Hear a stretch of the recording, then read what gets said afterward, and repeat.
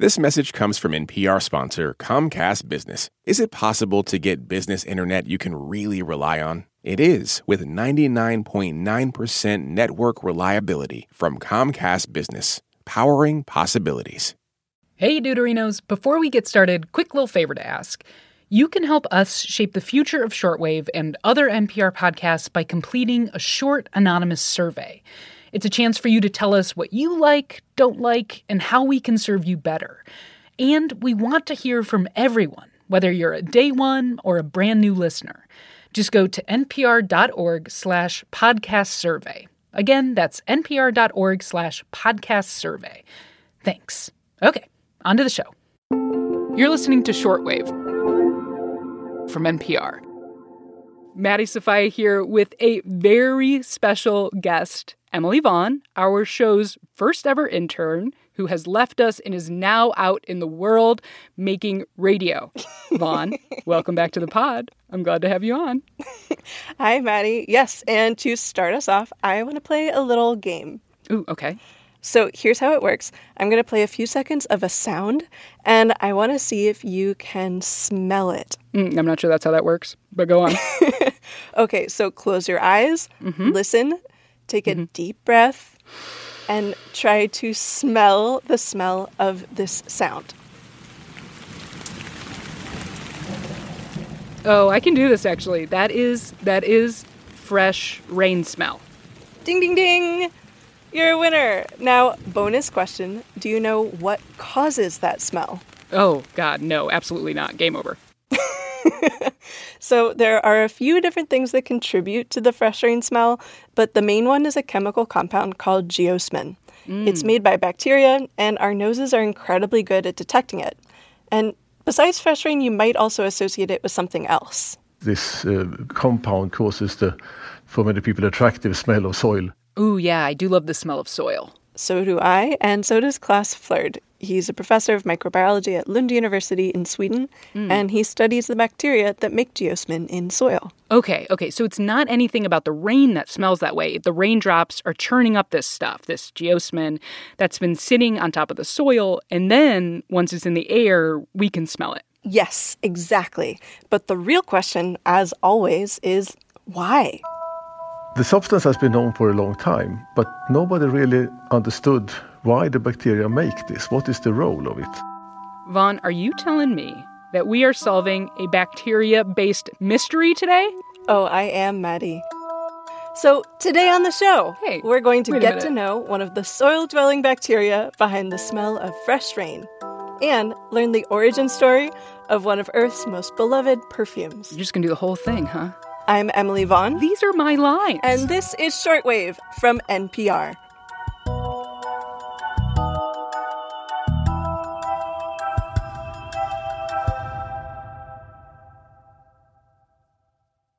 Okay, Emily Vaughn, first-time shortwave reporter. We're talking geosmin, which we associate with the smell of fresh rain and fresh soil.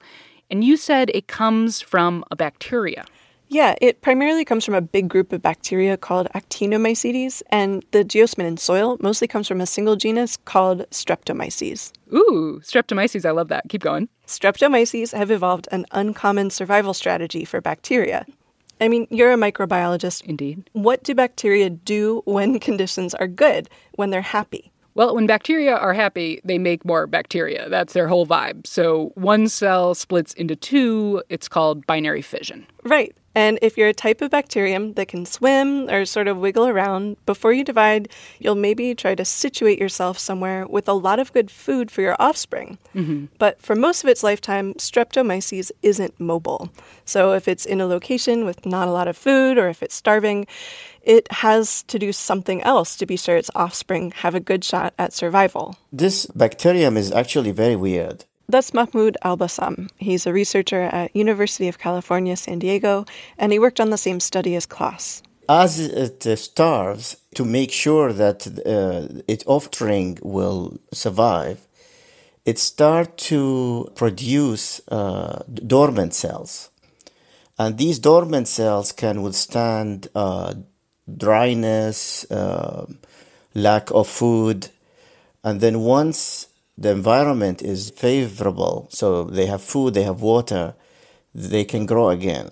Dormant cells. Okay, that means we're talking bacterial spores, which is very exciting. Basically, when some bacteria are stressed, they can produce these tough little cells called spores. Mm-hmm. And those can withstand things that normal bacterial cells probably couldn't survive, like extreme temperature or drought. Yeah, and because it's kind of unusual, Mahmoud's lab decided we should figure out how this works, like at the genetic level. And he found that indirectly, one of the genes that tells the bacteria, hey, it's time to make spores, also tells it that it's time to make geosmin. Oh, okay. So when it is spore baby making time, it is also geosmin making time. So like maybe the two are linked somehow. Exactly. So Mahmoud and his team were like, we've got to explore this. That's when Paul Becher got involved. Yes, another scientist. He's a chemical ecologist and a researcher at the Swedish University of Agricultural Sciences. It is known that certain insects respond to this smell. Our hypothesis was simply that it is used to attract organisms, so it might be an attractant. So why would bacteria want to attract insects and other invertebrates at the same time that it's making these spores? Well, if you think like a Streptomyces bacterium... I always do. Go on.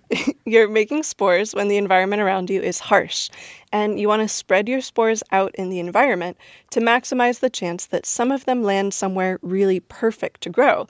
But you can't move much. You're living in the soil, you're low to the ground, and you can't really rely on, like, the wind to spread the spores. So your best bet is hitching a ride. So our hypothesis was that they attract microorganisms that help them to disperse their spores.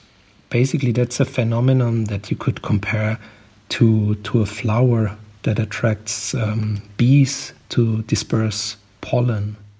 Okay, so that makes sense. The attraction makes sense. So how do they go about testing whether or not they're attracting bugs? Traps. We put out sticky traps that we baited with bacterial colonies on the ground here at our campus, hidden in the vegetation. Very sneaky, as traps should be. So what did they find? What do they think is the thing doing this dispersal of the bacterial spores? So what they found were these teeny tiny little invertebrates called springtails. Ooh, I have a general idea about those. Tell me more. So these springtails look sort of like off-white ants, 6 legs, antennae, but less curvy. Like an ant and a grain of rice had a teeny tiny baby. Okay. They're small. They're about as long as a nickel is wide. And there's this detail too. If you have a microscope, you will also see that it's a bit hairy. And that's an important aspect with respect to our study. Which is important because more spores might get stuck on a hairy body. Amazing. Okay, so how common are these little buggos?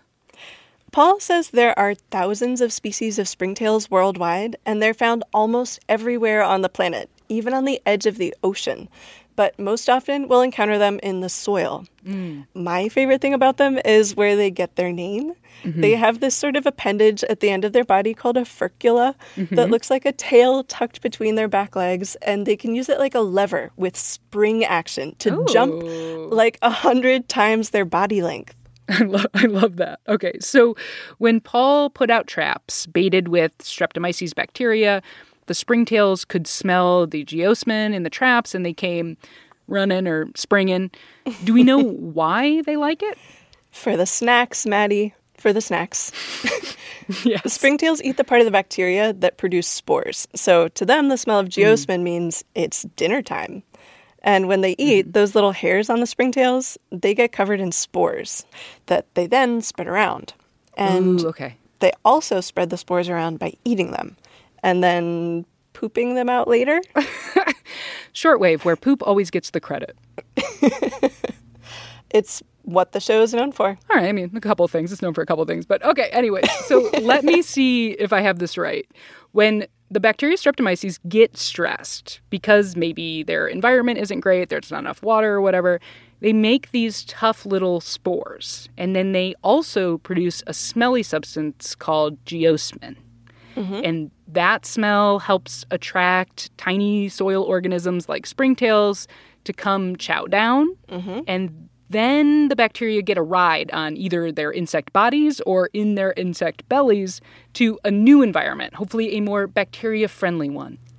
Nailed it. Yes. I mean, this is pretty awesome. I feel like birds and the bees get all this pollination street cred, but this is equally awesome on an astonishingly small scale. I totally agree. And for Mahmoud, this is a great example of things you can discover by asking basic research questions, like, why does rain smell like it does? I think one important thing is that we focus on fundamental science. It doesn't have to always be for like a reason. Most of the very important findings in science were just because people wanted to know how things work. We have to be risky. We have to be adventurous and spend some money on fundamental science. You know I'm here for peer research, Emily Vaughn. I am so glad that you brought us this story. Next time I smell fresh rain or soil, I will yell, "Thank you, bacteria springtails, I see you out here." Absolutely. And to me, the smell is a reminder of how complex all the systems are that we take for granted, just right under our feet. And I think that's beautiful, too. All right, Emily Vaughn, thank you for this story. Let's come back with another round of Hear That Smell for us sometime soon, okay? You got it. Before we go, quick reminder that you can help us out by completing NPR's podcast survey. It's short, anonymous, and will help us serve you better. Just go to npr.org/podcast survey. Again, that's npr.org/podcast survey. This episode was produced by Rebecca Ramirez, edited by Viet Le, and fact-checked by Burley McCoy and Emily Vaughn herself. I'm Maddie Safayette. Thanks for listening to Shortwave from NPR. What happens to police officers who get caught stealing, lying, or tampering with evidence? Each week, we open up an internal affairs investigation that used to be secret to find out how well the police police themselves. Listen to On Our Watch, a podcast from NPR and KQED. This message comes from EarthX. The EarthX 2024 Environmental and Sustainability Congress of Conferences is happening in April and brings together all sides with one important mission: protect the planet. Go to earthx.org to register. This message comes from NPR sponsor Xfinity. Everything is changing so fast, but now with the Xfinity 10G network, you can power a house full of devices at once with ultra-low lag. The future starts now. Restrictions apply. Actual speeds vary and not guaranteed. At this year's Oscars, Oppenheimer took home the award for Best Picture, Emma Stone and Robert Downey Jr. also picked up wins, and Ryan Gosling brought the Kenergy. For a recap of all the highlights, listen to the Pop Culture Happy Hour podcast from NPR.